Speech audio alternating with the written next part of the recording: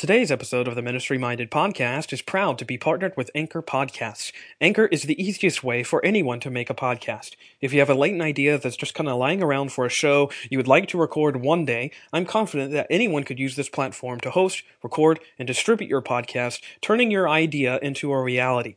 Anchor puts everything you need to be successful all in one place. You can start a new recording right from your mobile device. They also have convenient creation tools that allow you to edit your audio files so they sound crisp and great. Anchor also distributes your podcast for you, letting listeners find your show almost everywhere, including Spotify, Anchor Podcasts, Google Podcasts, and several others. And best of all, it's free. There are no hosting fees or monthly subscriptions or minimum listener counts, just an easy-to-use platform to get your podcast out there at no cost to you. Download the Anchor app or go to anchor.fm today to get started.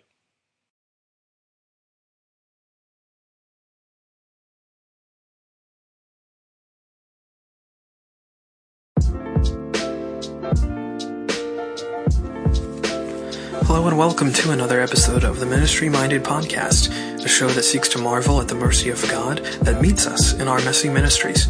I'm your host, Brad Gray, and this is episode number 18. Today I'm thrilled to be joined by fellow Baptist and church historian Abby Tyler Todd. Abby is the pastor of the Haynes Creek campus of First Baptist Church in Covington, Georgia. And in this episode, we talk about the failures and successes of the Baptist denomination and the pivotal role creeds and confessions have in the church today, and what it really means to be a gospel-centered student minister. We seek to answer questions like, how does the gospel shape our understanding of church history? Are the creeds inherently Catholic?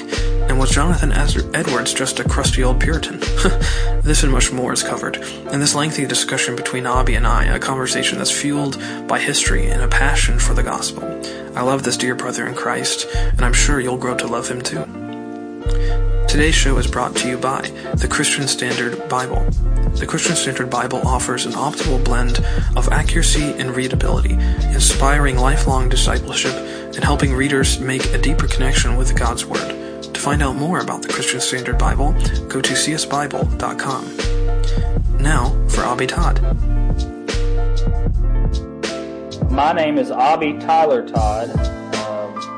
Back home where I'm from in Owensboro, Kentucky, the Tyler is important because there are two other Abby Todds back where I'm from. Abby Dale Todd, my dad, and Abby U. Dale, my granddad. And so back where I'm from, I'm Abby Tyler. So that's whenever I write or put my name on things, to this day, I generally still put Abby Tyler Todd. But my wife is Kelly Beth Todd. She's from Southern Illinois. We met in my hometown of Owensboro, Kentucky. We've been married since August 4th of 2012, so we'll have our 5-year here not before too long. And more importantly, or just as importantly, we are the parents of twins, Roman Tyler Todd and Ruby June Todd, and they're quickly approaching 9 months here next week. So we're pretty. We got a full house, and my wife. I'm the student pastor at Zoar Baptist Church where we live in Baton Rouge, Louisiana, and we've been here roughly 2.5 years. And my wife is actually a part-time adoption consultant, and works a lot with adoption. She's actually a counselor. She wants me to give the name Christian Adoption. No, she doesn't. She's what you need to know is that my wife is passionate about adoption. Actually, the Lord used our adoption. And is using our adoption not only as a means for the gospel, but to really, I feel like, stir a passion for orphan care and adoption in our own church and in our own community. And so Kelly is actually doing just a fantastic job, not only raising twins while I'm at work, but she actually helps other people kind of replicate our story and begin their own story every day. And so it's something that my wife and I are both proud to say that we do. We both do what we love. That is so awesome.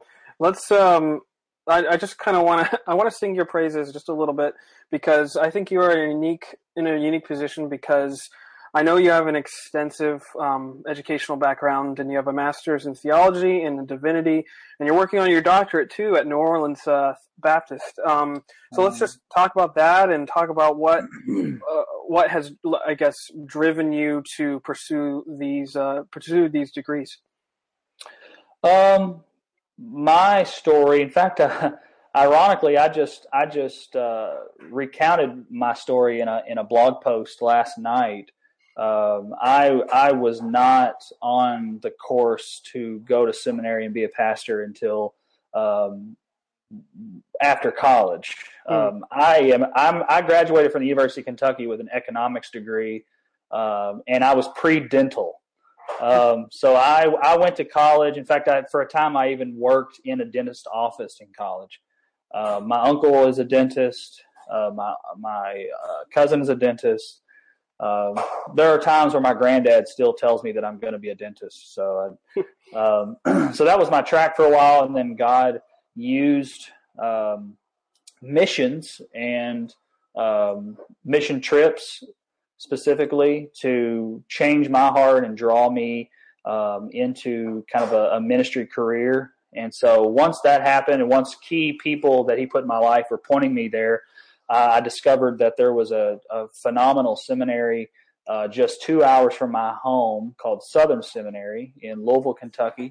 And I did my MDiv in 2.5 years, and I did my first 2 years commuting to seminary twice a week. Wow. And I did that because I had a full-time job working at a ragu factory, which is, we're passionate about our spaghetti sauce in Owensboro, Kentucky. And I worked as a maintenance assistant, and they paid me very well. And more importantly, they were flexible with my seminary hours. And so I went into seminary really not knowing anything about really what I wanted to do. I was very, very, very uncertain about whether I wanted to be a pastor. I just knew I wanted to teach people about the Bible. And I knew enough about Southern to know they took the Bible seriously. But I was the guy my very first semester. Of course, I wasn't a part of campus life. And so I really just came in on my own. I remember having 2 notepads in class. One was because I didn't even have a computer. I didn't even take notes in class with a computer yet until my second year. I had one notepad for my notes, and then I always had a little notepad for terminology because I had to learn all the terms on my own. And that was names. I remember in the same day in the same class, I wrote down the names Mark Dever. And I wrote down Kevin DeYoung. I had no idea who they were, but people talked about them. So I would go home and Google them. And I remember writing down the word Christology and ecclesiology and eschatology in the same class. It was in Greg Allison's Systematic 3 class. And I honestly thought eschatology had something to do with escalators. That's what I thought. That is not a joke. So I say all that because it really was an education in so many senses for me. And I would just encourage anyone. I actually had a pastor about 6 months ago whose son wants to attend Southern Seminary, and once I talked to him and his son, there was kind of this intimidation factor, as maybe what I'll call it. He thought he just wasn't ready for that level, I guess. I don't. And this kid's bright. And I told him, man, look, nobody had less of a clue than me. And so that once I graduated, of course, I met my wife. We started dating just before I started seminary, and of course, were married while I was in seminary. And then eventually moved to Louisville. And I was fired. I was fired at my first job in Louisville, Kentucky, 3 months before my wedding. And I was a refrigerator salesman. Because sales jobs in seminary are some of the only jobs other than pastoral ministry. If you can't get a pastor job, sales jobs are some of the best because they're the only ones that really work around your schedule. Mm-hmm. And I grabbed it, whatever I could. Well, they found out very quickly that I couldn't sell refrigerators, and they fired me. And that was actually, I'm correct. That was a month before our wedding. And then, long story short, fast forward, and I graduated with my MDiv, and by that time I had my first pastorate, and I was pastoring a non-Baptist church. It was a Christian church, but they had a line of Baptist preachers before me. It was a rural church with an older congregation. They really didn't care about names so much. They were kind of that good old just preach from the Bible kind of church. And so I took that job and in that pastorate, and it was outside of Bardstown, Kentucky. And then during that time, I started my master's of theology, and that's where I really discovered my love of history. I have my THM in historical theology, and that's really where I started my road to Jonathan Edwards, which is, I'm sure he'll make his way into this conversation somehow. Yes, so. I'm sure he will. Yeah. Well, that's awesome. I'm so glad to hear kind of that part of your story. Now, before I want to jump ahead really quick. So you're serving at Zoar, and sort of kind of explain what you're doing there and kind of how God is using you in that church. Yeah. That's a big one that I left out. How in the world did we end up in the swamp? Yeah, we at that church that I pastored, Chaplain Christian Church. It was very obvious to me after about a year that we loved the people there and they loved us. But that was, and there's not as much time to really go into the history, but that is actually what they call a Restoration Movement church. Really began with the Campbellite movement. Alexander Campbell, the Christian church, is I guess cousins with the Church of Christ and the Disciples of Christ. There was a split with Disciples of Christ many years ago, but really the Restoration movement really was spawned in the Second Great Awakening, and today still in a lot of ways embodies Alexander Campbell's belief or aversion to creeds of any kind. And, that's a double-edged sword in so many ways. Obviously, it looks good, but G.K. Chesterton once said, never take up a fence without first learning why it was put up. And that one really comes to mind when I think about the Restoration movement. Creeds and confessions are not necessarily designed to keep people out. They're there to defend orthodoxy, but they're also to make sure that we know where the faith is. It's kind of without a rule of order. Nothing but the Bible sounds great, and the Restoration movement really made its bones on, hey, let's go back to the primitive church. It's just that simplicity sounds good, and in some ways it is that simple. But we both know that two people can look at the very same verse, touting the very same line, and come up with two completely different conclusions about the Bible.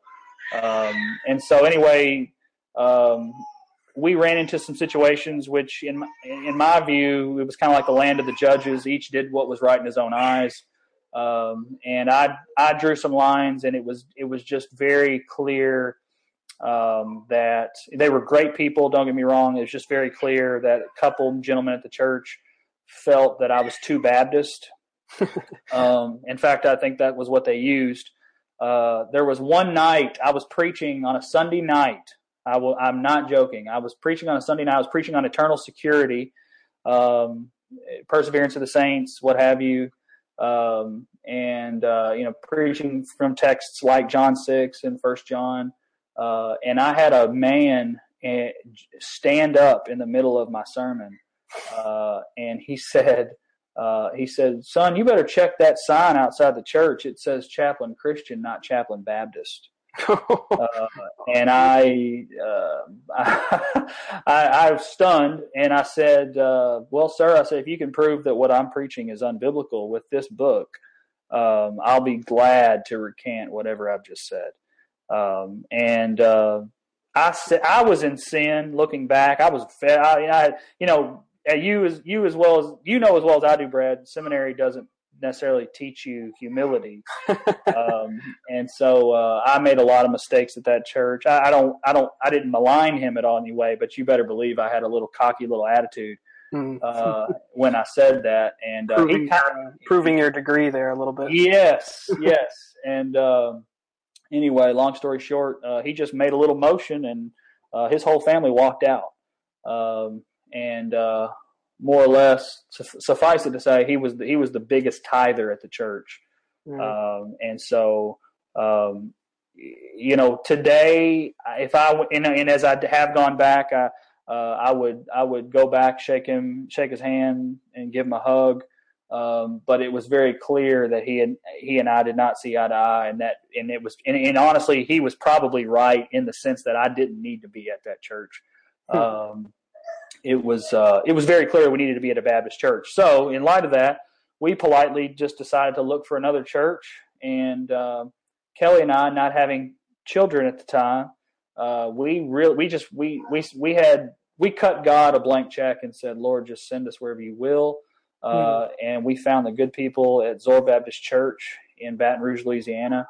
It says actually in central Louisiana. We live in Denham Springs. We live about 70 miles from New Orleans.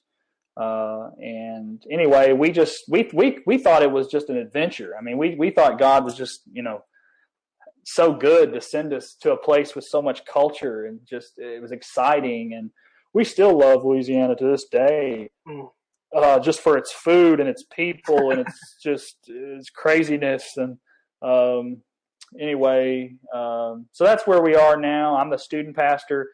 I had a couple guys from Southern kind of question, like, "Hey, man, you got your MDiv from Southern. You're going to have a THM from Southern. What are you doing stepping down from a pastorate and taking a student pastor position?" I didn't ever consider it to be a step down. If anything, my first pastorate really disclosed or revealed to me that I still had a lot to learn. And I thought I could do that best working as a part of a pastoral team. And I wanted to be discipled in some ways as a pastor. And so Zoar has allowed that in some ways. My main discipleship has really happened outside the church from a couple of pastor friends in the area. But Zoar is where we call home. And I then, after my first year, said, "Hey, I didn't realize New Orleans, getting a PhD at New Orleans Baptist Theological Seminary was never a part of the plan." Let me just tell you that. And because I came from Southern, which like the city on the hill, so to speak. That there's that swagger. It's called the Southern swagger. Yeah. And I think that I just thought everyone else was just kind of not Southern, even though I do think Southern Seminary does stand apart in many ways. I came down to New Orleans and really loved it. I love the people. I think, Brad, I think that I, as someone who has 2 degrees from Southern Seminary, having grown up in Kentucky, having worked as a long-term volunteer in the IMB, someone who left Southern and is now at New Orleans, someone who's pastored churches in multi-states, I believe I have a very unique perspective of the Southern Baptist Convention. And when I hear things that are written about Calvinism and Russell Moore, what's going on right now in the RLC, and things like the decisions, the tough decisions that David Platt has to make regarding the IMB, these kinds of, I guess, call them controversial issues, if you will. I believe that I get to see both sides very vividly. And so I thank God for that in many ways, because at New Orleans, there were things that were taken for granted at Southern Seminary that you just didn't they weren't up for debate. There was no one debating at Southern Seminary where the Baptists came from. It was the English Baptists. I mean, of course, the Puritans. Duh. And I would still contend that. But at New Orleans, like, whoa, hold up, no, it's the Anabaptists. So as a historian, particularly, there are a lot of things that I'm thankful for my time at New Orleans.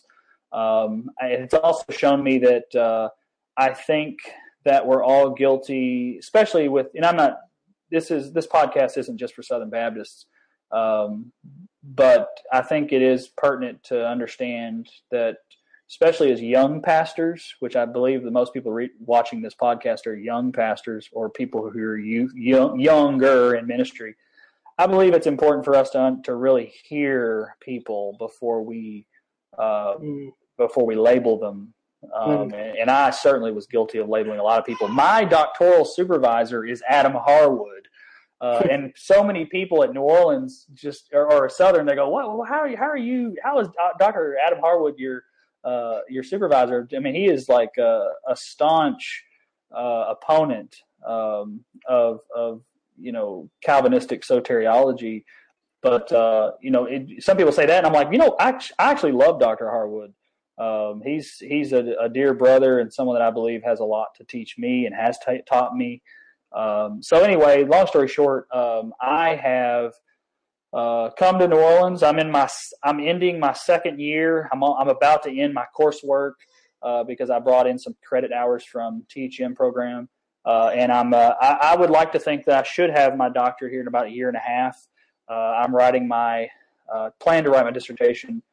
Begin writing it soon on 19th century Baptist Richard Furman.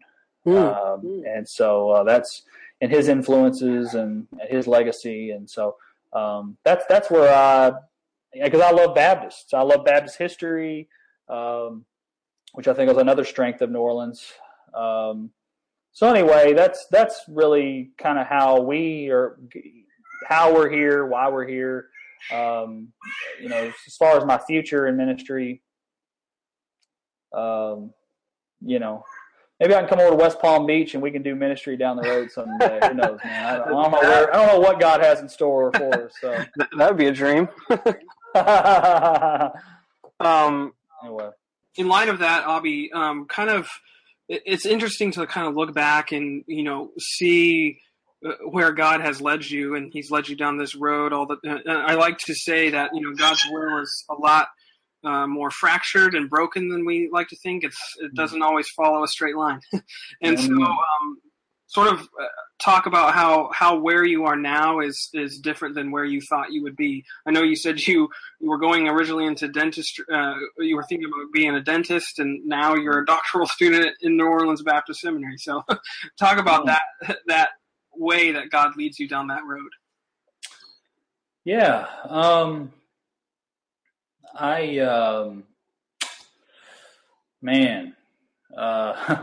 And tack on to all that adoption, tack on youth ministry itself. I mean, come on, man. I never thought in the world. I mean, never did I ever think I'd be a youth pastor. And God has really just told Kelly and I that we need to just walk and hold His hand and have the faith that He'll put us where we want. And I think more importantly, just as important to the testament of God's glory and grace is not just that we're here doing great work. It's that we're here doing great work and finding joy even when it's hard. It's I think there's a lot of challenges to ministry, as and Kelly and I, my wife's one of my wife's, if not my wife's favorite John Piper book is When I Don't Desire God. And Kelly and I are people that really believe that we should be joyful in what we're doing, and when we're not, we need to find out why. And it generally starts with ourselves. So, man, I think that there's, I don't know that I don't necessarily think that I thought I was always going to live in Kentucky. But I certainly didn't ever think that I was going to be a pastor, much less a Southern Baptist pastor. Mm-hmm. I think I just wrote a blog, as I said yesterday, just kind of chronicling my relationship with the Southern Baptist Convention. I was, if you can say, born into the denomination with my mom and my dad. But of course, through circumstances, I was not raised in the Southern Baptist Convention, but of course, through the IMB and through mission service, missions is really what changed my life, Brad. I think that's very integral to any story about me. Has to really take note of the fact that God changed my heart through missions. That's why it's so important for me, and it's why we do missions every single year, domestic and abroad, in my ministry at Zoar. And anyway, I think that there's a lot of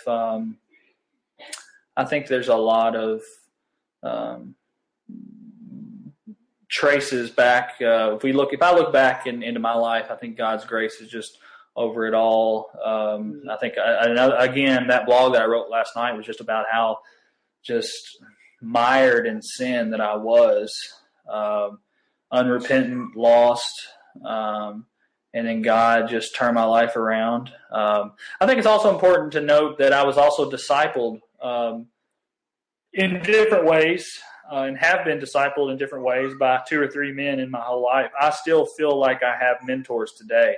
And I think, as a pastoral note, I don't believe any young pastor should go without having a spiritual mentor of some kind to meet with regularly. That's important. It's impossible. Here's my problem with a lot of the Young Reformed and Restless movement. I have a very odd relationship with the Reformed movement, because I as a student of history, I love what's going on right now with young people, but it's just in my immediate context, I see a lot of young men who are preaching discipleship, but they're not being discipled, or they don't know what discipleship is. And I think just for your immediate audience, and I think that just the context of your audience, I think it's a good word just to say, man, brothers, we all understand that discipleship is not just showing up for Sunday school. And obviously as a new parent, I'm really still understanding what discipleship is. We read the Jesus Storybook Bible to my 9-month-old kids. Right now, all they want to do is eat the pages. So I don't even know if that qualifies as discipleship. I don't think Sally Lloyd Jones would like that. But I just see a lot of these young guys who are into theology, and they can tell you which sermon is who and which systematic theology is the best. But they're not meeting regularly with spiritual mentors, older mentors who are shaping them in their devotion and their piety and their faith. And that's something I'm really feel strongly about. That's actually the strongest and most passionate and busiest part of my ministry, is discipling young men and ministers particularly. Well, let's talk about that really quick, because, I feel a special bond with you, Abi, because I like to think of it, we are Baptists writing and tweeting in a world of Presbyterians and Lutherans. And I feel like, by the way, dude, you are, hey, it is reciprocal, my friend. Not only were you, and you won't bring this up, so I'll bring it up. Not only did you help my wife and I rebuild our home after we were flooded too. Man, I didn't even bring that up.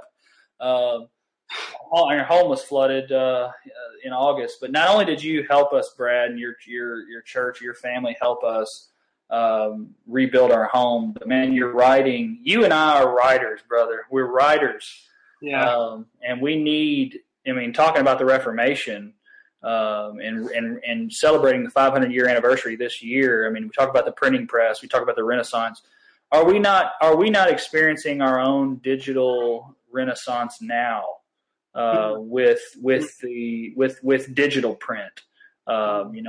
Banner of Truth and what they do for the Puritan devotionals and writings, and Gospel Coalition, what they do for young pastors and Majesty's Men. I mean, it's just I think in a lot of ways this new renaissance in Christian writing is what really has brought you and I together.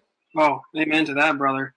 And I wanted to touch back on two things that you said, because I found them very interesting, because I've had the same sort of thoughts myself, which is, one, talking about creeds and going back to that, what you were touching on the Restoration movement. Why do you think it is that a lot of the times Baptists have an affront to creedal systems? A lot of the, at least in my upbringing, it was not necessarily Restoration movement stuff, but in fundamentalism, creeds aren't really a thing. It's not like we're going through the 1689 or the Westminster or anything like that. And why do you think that is? And why do you think that a lot of times the Baptists haven't embraced those like some of our other brothers? Why is there an aversion to creeds? Yeah. Man, every Baptist has to address that question. It's important to state that Alexander Campbell was a former Baptist. His dad was a Baptist at one point, Thomas Campbell. But I think there's a couple things. One, there is a phenomenal book called The Democratization of American Christianity, I believe is the name. It's by Nathan Hatch. And that book, in fact, I'm citing that book in a forthcoming article that I'm writing for a brother. But Nathan Hatch in that book really talks about how the Great Awakening and the American Revolution aren't just a secular movement and a religious movement. They're linked. They're both populist movements. They're both common people. They're both undergirded by democratic principles. For anyone living in late 17th century Cotton Mather America, for you to just turn the page and hear John Wesley and George Whitefield gathering a crowd outside and talking about how pastors themselves may not even be saved or have the fruit of the Spirit, and just talking about, just preaching a simple gospel to common people without any order. I mean, that's just revolutionary in itself. And so the aversion to creeds, I heard somebody one time, it's a historian one time, Brad, they said congregationalism is as American as apple pie. And what they meant, obviously, is that democracy, it's not just our government, it's what we want in a church. And Baptists, the Baptist faith has often been called the democratic religion. In fact, there's a book by my former Baptist history professor, now the dean at Southern, also Paul Sanchez's supervisor. His name is escaping me right now.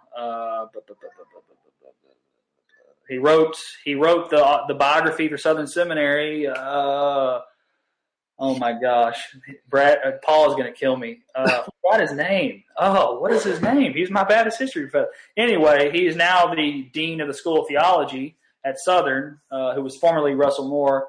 What is his name? Anyway, he has a book called The Democratic Religion, and how Baptists, we love our democracy in our government. We love our democracy in our church polity.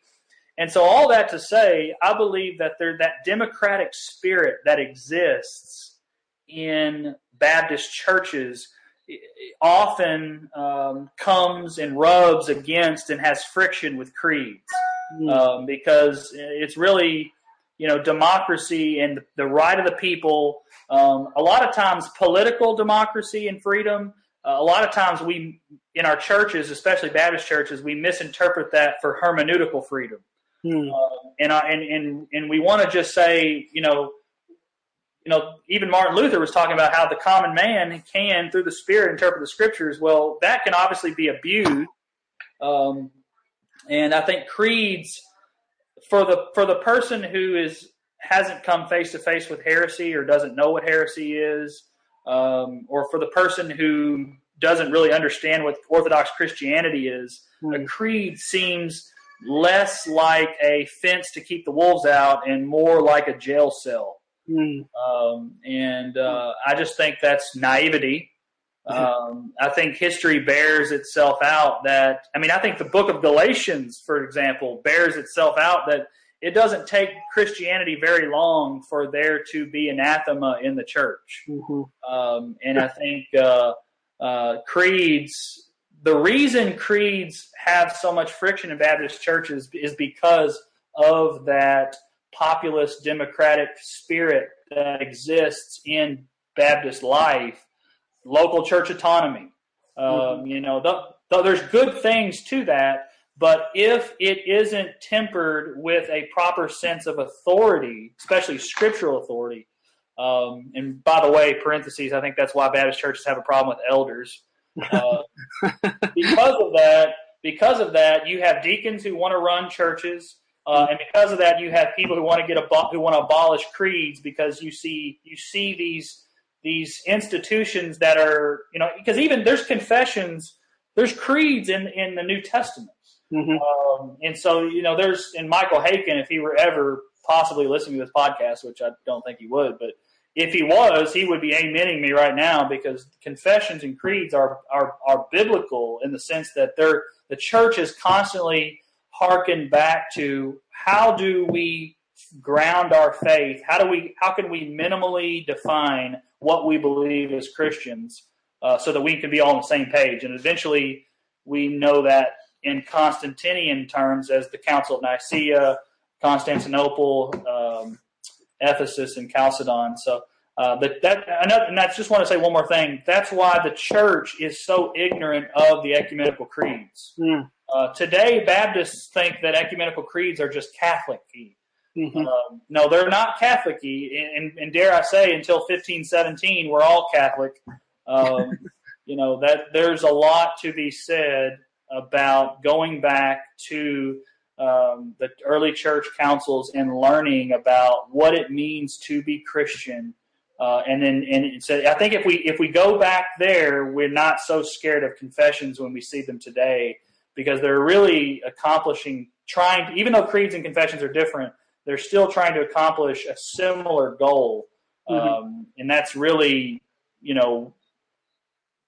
what Paul is trying to teach Timothy. It just, guard against false teaching.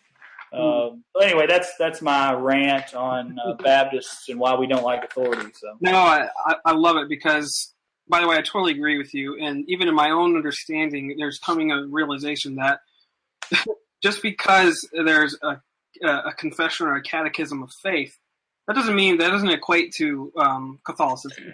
And at first, it's almost like, in my upbringing, it's like, whoa, what are you doing with that creed there? Don't be getting all Catholic on me.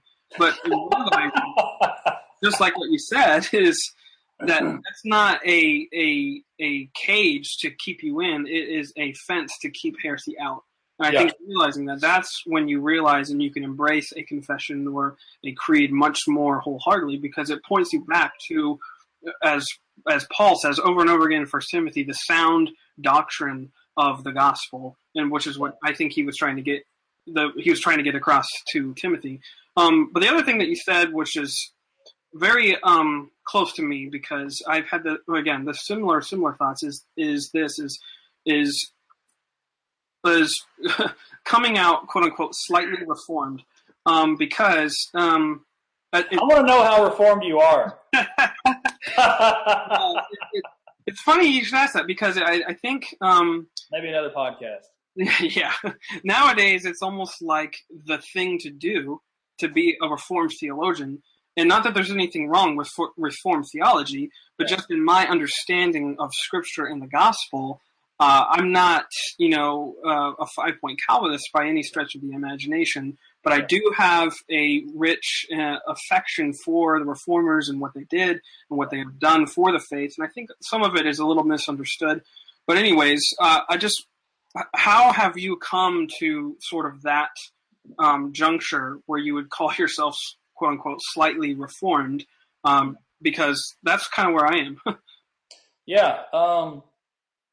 Well, one, where I'm at in my church context, especially Southern Louisiana, which is a real just divided.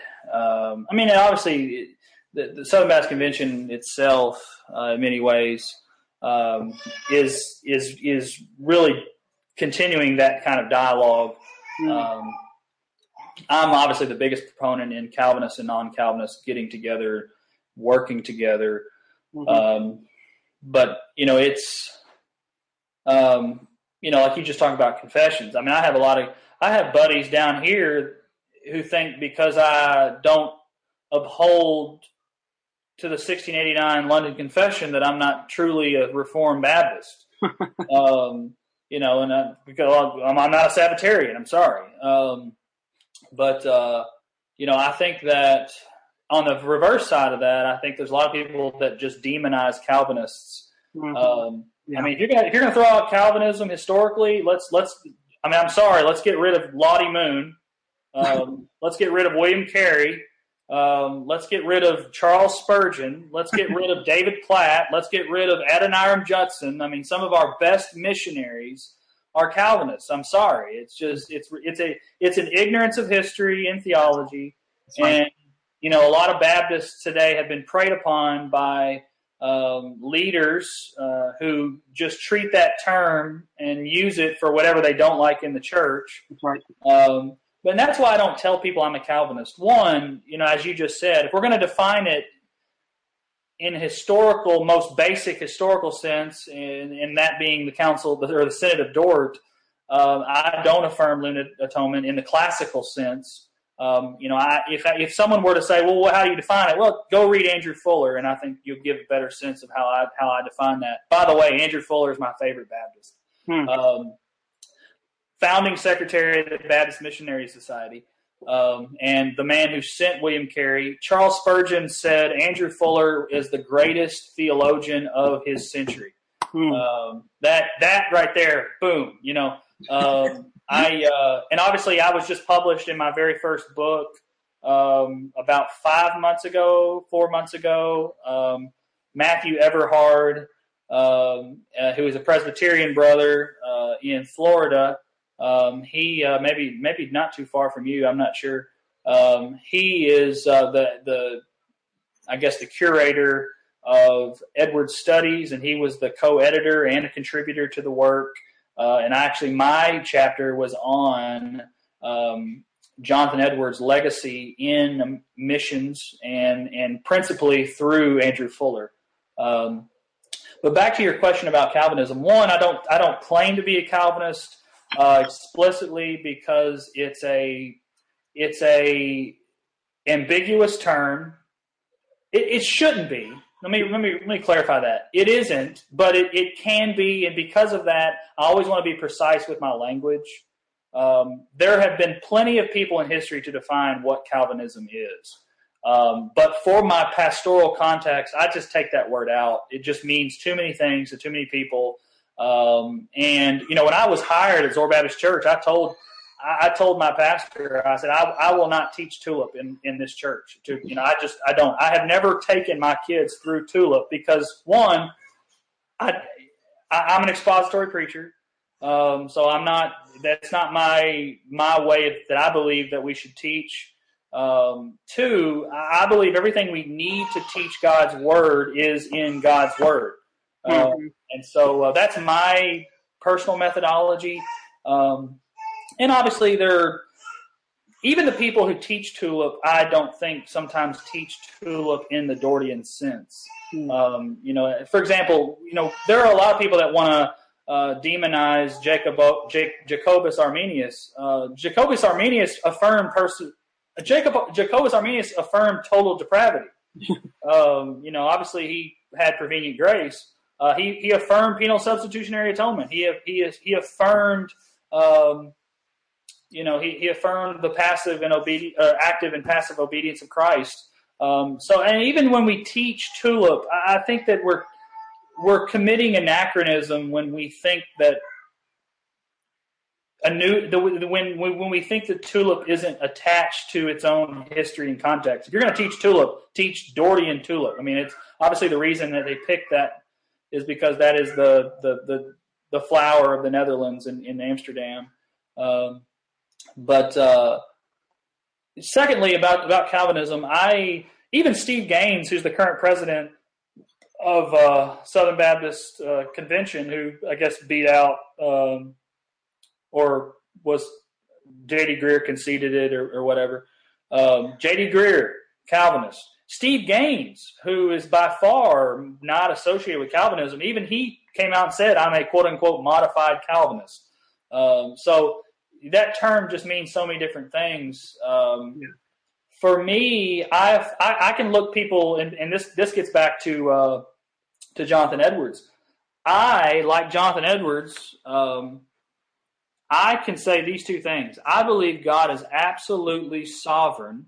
I believe the Bible says that God is absolutely sovereign above all things, that he works all things according to the counsel of his will. I believe that he works all things for his good. I believe that God has his hand in every single thing that happens because he's absolutely sovereign. And I believe man has free will. I believe the Bible upholds human freedom. Now, obviously, the debate is, what does that freedom mean? What kind of freedom is that? Well, that's a debate, and I believe Edwards answers that in the freedom of the will. But I believe that the Bible upholds absolute divine sovereignty and some kind of human freedom. I think today in philosophical circles they would call that compatibilism. I'm not a hard determinist. But I'm not a libertarian or a soft libertarian or what have you, like Steve Lemke at NOBTS. So anyway, all that to say, I believe that people who uphold some kind of human free will are not necessarily Arminians. And I believe that people who uphold divine sovereignty are not necessarily Calvinists. If we capitulate those terms to mean just those things, we're not helping the conversation because we're just relegating people to labels and categories instead of having a nuanced conversation that we need to have. That's right. That's right. I totally agree with you, and I have had many of the same similar thoughts, and I've tried to come to the same, I think, understandings. And I think it's clear, just in talking to you, and I know you have a degree in history, but also you have a love for church history. And I know also, and we'll get to in a second, you have a love for Jonathan Edwards. But let's start with the church history aspect, because why do you think it's so important for the common Christian to have an understanding and a grasp of church history? And I think we've been touching on it already, but why do you think it is so vital for them to have that? This is something I've written a lot on. I actually wrote an article for the Southern blog about, I don't remember when, the 3 reasons every pastor should read church history. And a couple of the reasons I put are, it's actually pinned, it's my pinned tweet on Twitter, BTW. But a couple of the reasons that I put are, one, if you went up to somebody and you said, the triune God is 3 persons in one essence, what does that mean? What does essence mean? Or dare I say, if one of these young Reformed Restless guys comes up and preaches to his church, the homoousian God, what does that mean? There's language specifically, particularly regarding the Trinity, that's extra biblical. Doesn't mean it's unbiblical. But the early church is trying to come to grips with the fact that how is Jesus Christ fully God, fully man, and how is the one living God 3 and 1? And so you have a lot of extra biblical language. I mean, today that debate is still happening. Perfect being theology, or are these even as Adolf von Harnack would say, is Paul just a Hellenized Jew? Are they just importing Plato? Because I certainly don't see homoousios in the Bible. Those kinds of questions. If we have an understanding of church history, if we have an understanding of why that language has developed in response to heresies, for example, if we have an understanding of why the church has chosen to articulate those doctrines as they have, then we're not so prone to place a negative connotation on theological words. But two, it gives us empathy and understanding and wisdom when we, as Ecclesiastes 1:9 says, there is nothing new under the sun. Mm-hmm. So there's nothing the church, like, for example, I'm discipling a young man on Wednesday afternoons. We're going through the book of Romans. This guy, less than 2 years ago, was dating a girl. I mean, as he would say, she was out of his league. She was pretty, and he didn't really stop to think about the fact that she was a part of the Jehovah's Witness church. Mm. I set him down and be like, man, you need to really start looking this up. And, he basically took to Google, and then the next day he got to me. He's like, oh my gosh, I'm dating a Neo-Aryan. And so doctrine is important, and history helps us to understand why doctrine is important and how to wield doctrine. Mm-hmm. Because I think if history has borne anything out, I mean, what is George Santayana's famous phrase? He who does not learn history is doomed to repeat it. Mm-hmm. So, I mean, I think I just butchered that, but the main kernel of truth there is that history has a way of repeating itself. And all these things that pastors are coming into contact with, it's been more or less, it's been done before, and it's been dealt with before, and greater, wiser, smarter men than you and I have addressed it. And that's why I think even Paul says there's a great cloud of witnesses. Yep. Church history is the history of this great cloud of witnesses dealing with the very same Bible, the very same texts, the very same problems, and they can help us as pastors when dealing with different issues. And I think it's amazing to see how cyclical in some ways church history is, and human history is. And so church history helps us to be more empathetic, more understanding, more patient, and helps us to understand the human, it helps us understand human total depravity as well. That's true. Anyway, No, I totally agree, and I think that a fascination of church history is very good, because then you realize, kind of circling back, then you realize why those confessions were so important and why they wrote them in the first place. Because if you don't know why, then it just looks like, again, it looks like a cage. But if you know why they were written written for a specific reason in a specific time during much persecution on that church, on the church at large. And so I think understanding the context of why Augustine wrote what he wrote, or why Luther did what he did, or and so on, I think that gives us a proper, not only a proper perspective, but I think it gives us a better affection for the gospel. Amen. And I think it grows out of that. Amen, brother. Amen. That's why, well, you say Luther, I mean, the mighty fortress is our God. I mean, most people think of Luther as bondage of the will, but, Luther said, he typical Luther, he made this embellished comment towards the end of his life. in a letter. He said he could burn every work he ever wrote except for Bondage of the Will and the Children's Catechism that he wrote. And that's because it just shows me, one, how much Luther loved teaching children.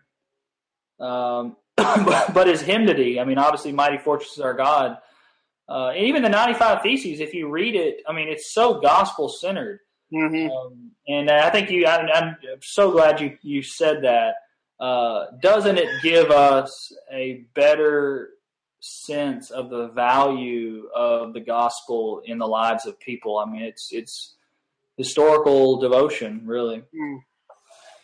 Well, I wanted to ask you another question too, because I know you have a great love for Jonathan Edwards in his ministry, in his writings, and so does Riley Voth too. Shout out to Riley. I think though that most of the time, we have a very bad misunderstanding of Jonathan Edwards. I think we know sinners in the hands of an angry God, and I think that's about it. And we think that he's this guy who was just, not very compassionate or anything, because we read that one sermon, we know, we don't even really know that sermon. We just know third hand about what he said and stuff like that. And I think there's a lot about Edwards that I think isn't true, because no one has really taken the time to research and read on him. And I think just to talk towards that and why he's so misunderstood. I wrote a blog last week on Edwards and revival, and there's an exceptional quote by a Yale historian named Sidney Alstrom. Alstrom wrote an epic work, History of the American People, History of the Religion of the American People. And, it's like anytime you see it in a bookstore, you're just like, you just have to open it. It's just one of those books that you just like, and it must have taken 30 years to write. But it's, this is actually not in that work, but he talks about what a travesty it is, that Edwards is known more for this imprecatory sermon that he wrote, and he preached it to a congregation that wasn't even his own congregation. It was in Enfield, Connecticut. And talks about how if we had a better understanding of the way that he reshaped Puritan traditional theology, with his notion of the Spirit, with his notion of love, I will go down, and I believe every Edwards scholar will tell you this, his central defining foundational doctrine is the doctrine of love. That to me is the ultimate irony of it all. His best sermon, I don't know, that's tough to say. Isn't it weird I don't have a favorite sermon? They're all just so good. You know what? I do have one. It's called The Excellency of Christ. It is in my mind the most Christocentric sermon of all time. The Excellency of Christ is probably my favorite. I owe Tom Nettles, Dr. Tom Nettles at Southern Seminary, for making me read that sermon. But he has a sermon it's called Heaven is a World of Love. The whole sermon is contrasting the disunity and the horror and the hatred of hell with the unity and love and self-emptying nature of heaven. It just to think about how, because everybody wants to know what heaven is like. Obviously, just look at the religion rack at Barnes and Noble, and heaven, and a lot of, and then you have other people who are like, oh, we don't know, no eye has seen, no ear has heard. Well, that's true, but God tells us, Paul in 1 Corinthians 2, I believe, tells us obviously that we're not going to know what heaven's like to the T, but we can deduce certain things about heaven from, for example, the parables of the kingdom. And so typical Edwards, he feels like he has license to speak in ways that maybe John Calvin did not, whether it be the Trinity or what have you. And so he actually spends a whole sermon on heaven as a world of love. And I'm telling you, if people read that sermon, it would squash this stigma that Edwards has, sinners in the hands of an angry God. Now, I'll be honest with you. I'm one of those people. I believe sinners in the hands of an angry God is obviously an illustrative, wonderful masterpiece of eschatology and redemption and judgment and what have you. But it's pretty harsh. I mean, I'm not going to sit here and I'm going to try to be unbiased. There are times where Edwards just whips the snot out of those people at infield. But I think if we read sermons like Heaven is a World of Love or God Glorified in Man's Dependence or The Excellency of Christ or, for example, other treatises like The Surprising Work of the Spirit of God or Marks of the Surprising, we would find that Edwards's doctrine of love to Edwards, and I don't want to get too deep in here because I'm actually writing a paper right now on Edwards's doctrine of the Trinity. But people need to understand when they read Edwards. Edwards is taking, he's not exclusively so, but Edwards is taking an the traditional Trinitarian model is what they call the psychological model from Augustine. And in that psychological model, the basic notion of the Trinity is this. The Father has a perfect idea of himself, and that's the Son. He's the image. And then, so God is perfectly pleased and well pleased with himself. He loves himself infinitely because he's infinitely great, infinitely good. So when he looks on an image of himself, that perfect idea, he is well pleased. So there's infinite joy and delight between the Father and the Son. And so that love between the Father and the Son is the Holy Spirit. So for Jonathan Edwards, the Holy Spirit is love. And I don't mean that the Holy Spirit causes love. Jonathan Edwards literally believed that love was the Holy Spirit. And a lot of people critiqued him for that and say, well, that's kind of depersonifying the Holy Spirit. But I think the reason that's important, the reason I include that is Edwards was incapable of talking about the triune God without talking about love. And that just destroys this modern notion that he was just this angry Puritan who was writing scarlet letters on people forever.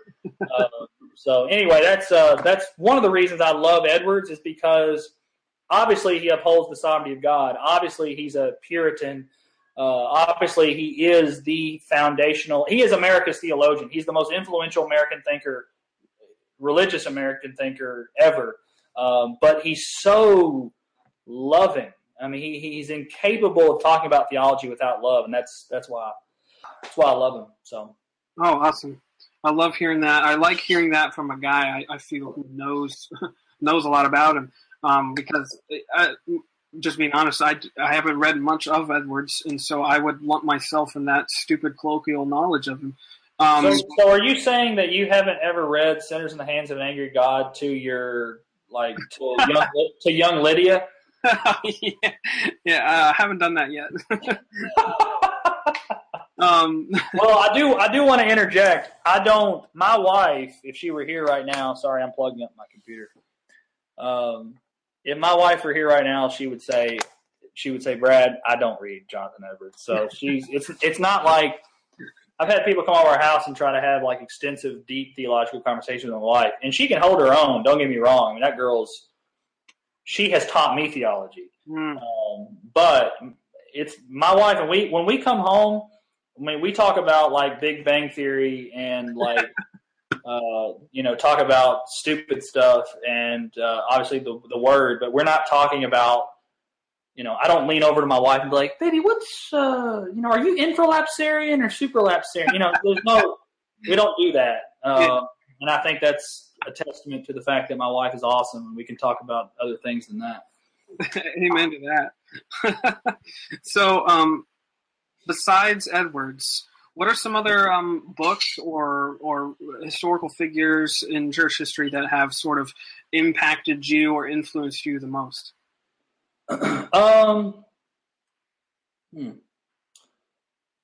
Well, Andrew Fuller.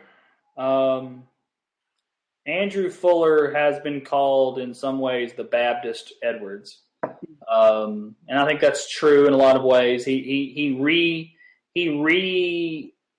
retools Edwards for a Baptist setting.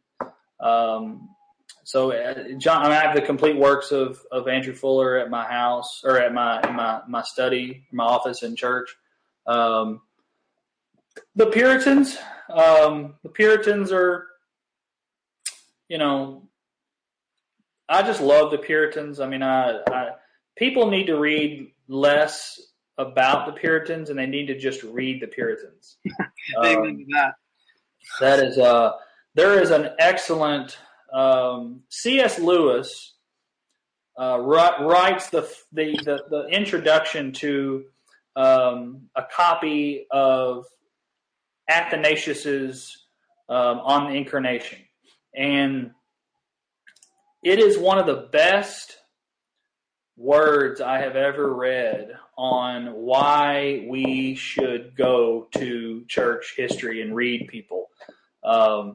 And C.S. Lewis, he makes this comment. He says, most of his students, and of course C.S. Lewis was a teacher, he said most of his students are so afraid of Plato because they've read so many guys talking about Plato that they're just convinced that Plato is just really hard to read and they never understand him, when in fact they go and read Plato, they find out that Plato is easier to read than the people talking about Plato.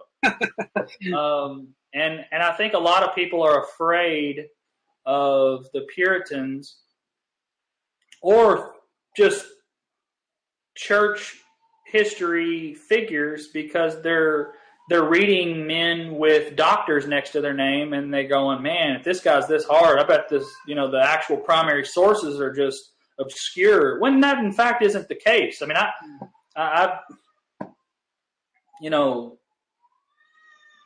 first of all, Baptists, anyone calling themselves Baptists in America, that they got to have a little homespun colloquial language. I mean, Baptists, for example, Baptists for the longest time are just trying to get a seminary. I mean, they're just trying to get an education. It's that backwoods religion. But Puritans, for example, I guess what I'm trying to say is not all Puritans are like John Owen. John Owen is the standard for theological obscurity. Now the problem is what John Owen had to say was so marvelous and so spot on that everybody needs to read him because he is rightfully called the English Calvin. But anybody who knows Owen knows that there is some merit to there's an idea, and I think it's true. A lot of people say that Owen knew Latin better than English, and because of that, he wrote in English like Latin, and that people can't read him. But I think people need to understand, when you read the Puritans, a lot of times reading the Puritans themselves is the best thing because you're going, I can read this, and I think also. And here's a point. I actually steal language from the Puritans. I mean, it's, I joke about this, and I'm going to need to qualify this in case somebody takes this out of context and uses it against me one day. But I always jokingly say, tongue in cheek, that every good pastor is a plagiarizer. Yeah. And obviously I don't mean go on the internet and steal a sermon. But what I do mean is, brother, you know as well as I do, every good sermon, you're either quoting somebody, going to somebody. I mean, how can I listen to a John Piper sermon on the same text that I'm getting ready to preach and not go, I think I need to listen to what he's saying about that. I think steering it back to church history, I think we can. It's important not just to digest the ideas of our favorite theological heroes. It's also important to see how they articulate those ideas. Mm-hmm. Puritanical language is, read. Obviously the Reformers. It's a book from the Reformers, but read the Valley of the Vision and tell me that the language they're using, you're not just like, oh my gosh, this is just pure devotion. Mm-hmm. It's the language of the Bible, but it's more than that as well in some ways. So I know I haven't really answered your question. I have heroes. Augustine's my hero. Somebody who I haven't read as much as people would probably think is C.S. Lewis. Mm-hmm. I'm trying to think who I have favorite historians. But if anybody wants to read history, you better if you take church history seriously, there are certain names that you have to read. Like for example, I'm reading part of. He's got a whole set, and I've read part of it, but I haven't ever read it all the way through. Is Yaroslav Pelikan's History of Christian Doctrine. So I guess I recognize that primary sources and secondary sources are important, but obviously my passion is for American evangelical history, and because of that, I really try to. I think Thomas Kidd. I don't know if you're familiar with Thomas Kidd at the Gospel Coalition. Thomas Kidd is. Not only is he a fantastic historian who studied under the master George Marsden, I'm not sure if you know that name, but not only is he a brilliant historian out there at Baylor, but Thomas Kidd is modeling how to do history for me, not just with his writing, but he writes blogs, he writes articles, he is on podcasts. Most times when you hear church historian, it's like, you think of like cobwebs. These guys, I think him and Justin Taylor and all these guys, they're getting people excited about church history. And that's really what I want to do. And I think, you as well, exciting people about history, not just showing them how relevant it is, but showing them how devotional history can be and how gospel-centric history can be as well. That's awesome. And I also want to mention John Calvin. I'm actually. It looks like I'm going to be contributing an article on John Calvin to the Gospel Coalition's forthcoming issue of Themelios. I'm not sure if you're familiar with that journal. They have this year. They have a couple issues coming out in honor of the Reformation, and I just wrote or they just approved one of my. Articles that I wrote on John Calvin. I spent last semester in my Doctrine of the Reformers seminar, and I had to read all the way through the Institutes. And I'm telling you, man, like Calvin's good. He's just you know what? And Dr. Harwood, who's of course, like I said, he's my doctoral supervisor. Definitely not a Calvinist, and obviously would disagree with Calvin on many things. But even Dr. Harwood was like, man. Calvin is good. He just loved to read him. He was just such a biblicist. Yeah. He and anyone who compares, Calvin to Edwards. If I'm having a conversation with a young guy who's saying, I wrote Calvin, Edwards. They both blah blah blah. I sometimes want to listen because anyone who knows anything about church history knows that yes, Calvin and Edwards are both awesome and both Reformed and whatever, but those are two different people, two different thinkers. And that's another reason I love church history is it's a testament to the multifaceted kingdom of God and how many different kinds of people attest to the grace of Jesus. So, Amen. Let's sort of shift gears because I want to talk about writing. We both have a great love to write, and you are churning out some great stuff. And you as well, my friend. Well, thank you. why is it? I know you've written a blog about this. I know you have because I've read it. But why is it so important for not only a pastor, but why is it important for young pastors to write? And before you answer your question, I'll sort of I'll let you answer the question. Why is it so important for young pastors, budding young pastors, or ministers, or thinkers to write? Yeah, I did write on that. Trying to think of all the points that I talked about. You know, I had a friend of mine this week, actually. I won't give his name. He is a dear brother, and in many ways a better writer than I am. But he doesn't write as frequently as I do. And he said, just jokingly, of course, but he said, I had just posted another article on Edwards, and he said, dude, save all your stuff for the journals, for the journal articles, for the books, you know. And what I wanted to say is, brother, these publishers ain't, stomping down my door like they are you. So don't think I have, Crossway on speed dial.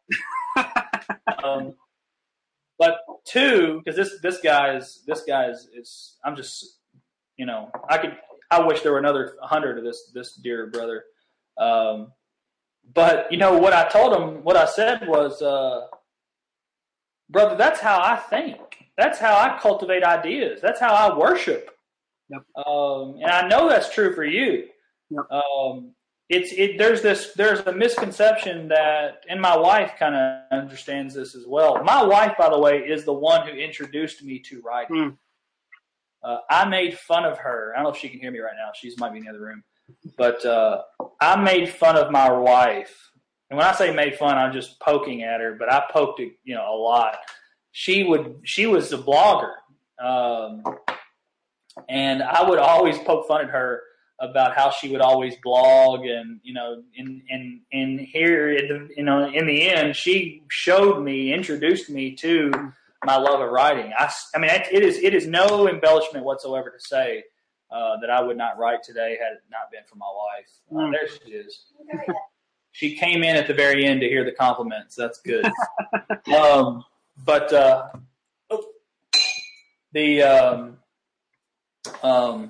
But anyway, what I was saying was, there's a misconception that suddenly, just because someone writes, it means they have every thought in their head before they start writing. And you and I both know that's just not true. Mm-hmm. Writing is not just therapeutic and cathartic. It's also an engine for theological and spiritual thinking. Mm-hmm. That's one of the main reasons I love writing, is because it not only fosters critical biblical thinking, because I'm putting those words and those thoughts in order, but it's also a form of spiritual worship for me. You know as well as I do, Brad. After you get done writing an article, you want to sit back and go. Any good article makes you sit back and go, "How great is our God?" Yep. And then there's the added bonus, and that's the spiritual and the theological and the doxological part of it. But let's talk about the practical implications. I would never have met you, Brad, had it not been for writing. Yeah, that's true. I know. I would never have met Matthew Everhard in Florida. It must be you Florida guys, man. I must be just you guys are helping me out a lot, just with your friendship. But I would never have met Matthew, and of course, if I'd never met Matthew, I never would have been in my first book. And so I think, and local pastors here and local brothers, I never would have met them had it not been for my writing. Writing today, and I think this gets back to what we were talking about earlier. there is a small little renaissance going on with the world of blogging. in the exchange of Christian ideas. I mean, Gospel Coalition, I think, is one of just the masters of digital print. And I thank God for what they're doing. But it's also a way to network and meet new people. Yep. And then you know as well as I do, man. Riley. I've never even met you or Riley. I really want to meet you, but I want to meet Riley too. Riley seems like a real unique kind of guy. He's got his like surfer hair, but he's like super theological and smart. Yet he's really gifted at computers and like the digital stuff, but yet he's also working at apparently Midwestern Seminary, I think. The dude has a lot of hats. And then you're a pastor, you're a father, you're writing. You're the only guy I know out there who writes more than me. And so I'm so honored to know you and hope to obviously meet you someday. But I really credit the Lord, obviously, but credit writing to making that happen and building that bridge. Well, and that's the fun aspect of it. Really quick to go back, because the same thing with me is that it's no small thing to say that besides just my devotion in the Bible, but writing is the singular most formative thing in my own sort of spiritual and theological discovery is writing. And, I can read these books, and I'm reading a lot, like as you, my favorite guys to read are Horatius Bonar and Octavius Winslow. Those guys I go back to all the time. They're very devotional and very practical. And thinking through that stuff is only done as I write. I think there's a misconception, I think, a lot of times that bloggers are sort of, they want self-adulation and they want attention. But for me, blogging isn't about, people reading my stuff. It's about me thinking through something and being able to learn something about the grace of God that I haven't discovered before. And I think that's where it is. That's where it is. Amen. Amen. But going back to writing, as I said, it's helped shape me and shape my understanding of the Bible. I think, in as you said, you're getting to know these other people, and I'm helping out with some other blogs, and I'm meeting these other guys from other denominations and other stripes of faith, so to speak, and that's helped shape my own understanding. Realizing that how I always maybe think what the Bible says, it's not always that way, or this interpretation, learning from that. And, I've learned so much from the guys at Christ Hold Fast and my Lutheran brothers and the way that they have, Are they Lutheran? Yeah, it's predominantly Lutheran. And oh, wow. Yeah. I didn't know that. Sorry to cut you off. I didn't know that. No, it's okay. But in learning from their distinction of law and gospel, which is so basic to them, which is something that I hadn't ever really considered before I got involved with those guys. And so that type of stuff is why I love writing and love learning about writing and trying to form my thoughts better and think through scripture better. Because I think that's where discipleship is thinking through the aspects of God, the attributes of God. And in doing that in writing is the most practical way for me to do that. Yeah, man, that's it really is a way, like you just said, to really work through ideas in your head and to absorb. Because I think hearing the echo of other voices out there and collaborating with them and engaging them, it helps you to really. Like as you said, not only understand your own position, but to kind of have that internal dialectic, if you will, where you're having a dialogue with yourself and with the Lord. I don't know. Where are they based out of somewhere or? Place they have guys everywhere. Wow, like Majesty's Men, then, huh? Yeah, exactly. And speaking of, and just that's a good segue. As sort of we close. The Majesty's Men, the heart of the Majesty's Men is young men, and teaching them and helping disciple them to love the Lord Jesus and to grow in that love of the Lord Jesus. And so I like to ask this question: if you were given an audience of young men and allowed to say one thing to them, what would that one thing be? Wow.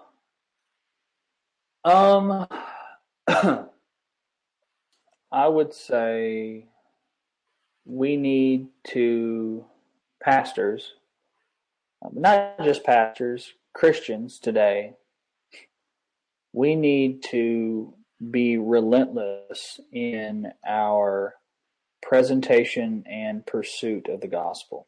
Mm. And when I say relentless, what I mean is in every single, we have to face the risk of someone telling us that we're being too redundant with the same gospel. That is, it's just amazing to me. And the reason I say that is 9 times out of 10, 99 times out of 100, no one's really going to say that, because today, in today's modern church climate, the man who stands up for the gospel and is redundant in his constant, relentless, consistent presentation of the love of Jesus, today that's kind of a novelty. Mm. And there's a beautiful, I think my message would be this: let's simplify our ministry and let's simplify our worship. Mm. I think we've complicated things. And that's a conversation we're having at Zoll Baptist Church right now about, what do we really need? The flood, our whole community was flooded. And we had over half of our people at our church were flooded and lost their homes to flood. Mm. And those kinds of conversations, by God's grace, I'll say this: if this is this is a radical statement here, but by God's grace, we were flooded. Mm. Because I think He showed us. I went 3 months without my family, Brad. Mm-hmm. My wife, our children weren't 2 months old. And we didn't have anybody to help us, and we certainly didn't have a house. And my wife went back up to Kentucky, and her parents and my parents helped her raise the twins, while I went and rebuilt our home. And not about me. The point being, whether it was our house, whether it was appliances, whether it was clothes, whether it was church programs, whether it was whatever, it brought us back to what is superfluous in my life and what is absolutely essential. Mm. And I think that not simplistic, but a simple message of the gospel in a simple ministry that seeks to gather people in a community as tightly as they can around one message and one faith, one Lord, one Spirit. If gathering people around one gospel as simple and as tightly as you can, that will never get old. Mm. And that's really been what God has. That's the lesson I would love to teach right now. The word that I have for young Christians and young pastors, because that's the lesson God's really taught me in the last 6 to 8 months. Because it's amazing what we think we need, and that's another reason why I love missions. I mean, it's obviously, I hate it when somebody, I come home, or somebody comes home from a mission trip and, hey, what did God teach you? Man, we're just so lucky. If I had a dime, I hope God taught you something more than that. But there is truth in that. It's amazing when we go over to third world, doesn't matter if it's Haiti or Honduras or Africa or India, wherever, God really reveals to us how much we have that we've really made a part of church that we really don't need to make part of church. Mm. I like those guys, those 1689 guys, they think that that's what consists of true biblical worship. Let's make sure we don't make peripheral things the main thing. Mm. I think that that would be probably my message, is just to keep the gospel at the center in every single thing that we do. So that would probably be my advice for young pastors and young Christians. Amen and amen. Thank you for that, Abby. Thanks for coming on the show. With that, we'll close. We went a little long, but we could probably go a little longer. So we'll have to say that for next time. Thank you, Brad. Thank you. This is my first podcast I've ever done, ever. Well, you passed with flying colors, my friend. Good deal, man. Isn't it a testament to the Spirit of God that a guy in West Palm Beach and a guy in Baton Rouge, a Bob Joneser and a Kentucky boy, could come together and just talk about the glory of God in history and the gospel. I thank you for your friendship. I mean, I hope I'll meet you one day. I don't know. I'd probably be at a conference of some kind, if I had to say. Probably will.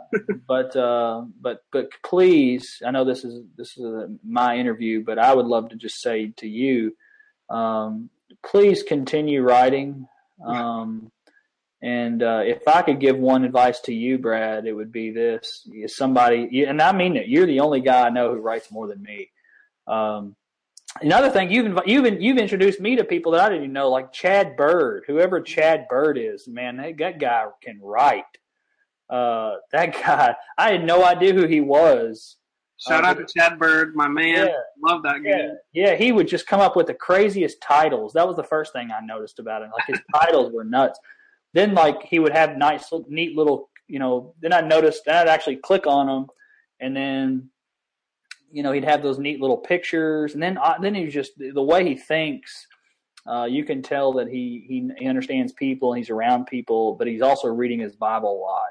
Mm-hmm. And I just, so that testament to that. But if I could give you a piece of advice, Brad, as a father, and I'm not saying that I haven't even reached 9 months. But man, fatherhood has lent a perspective and a weightiness to my writing that I did not have before I was a father. Mm-hmm.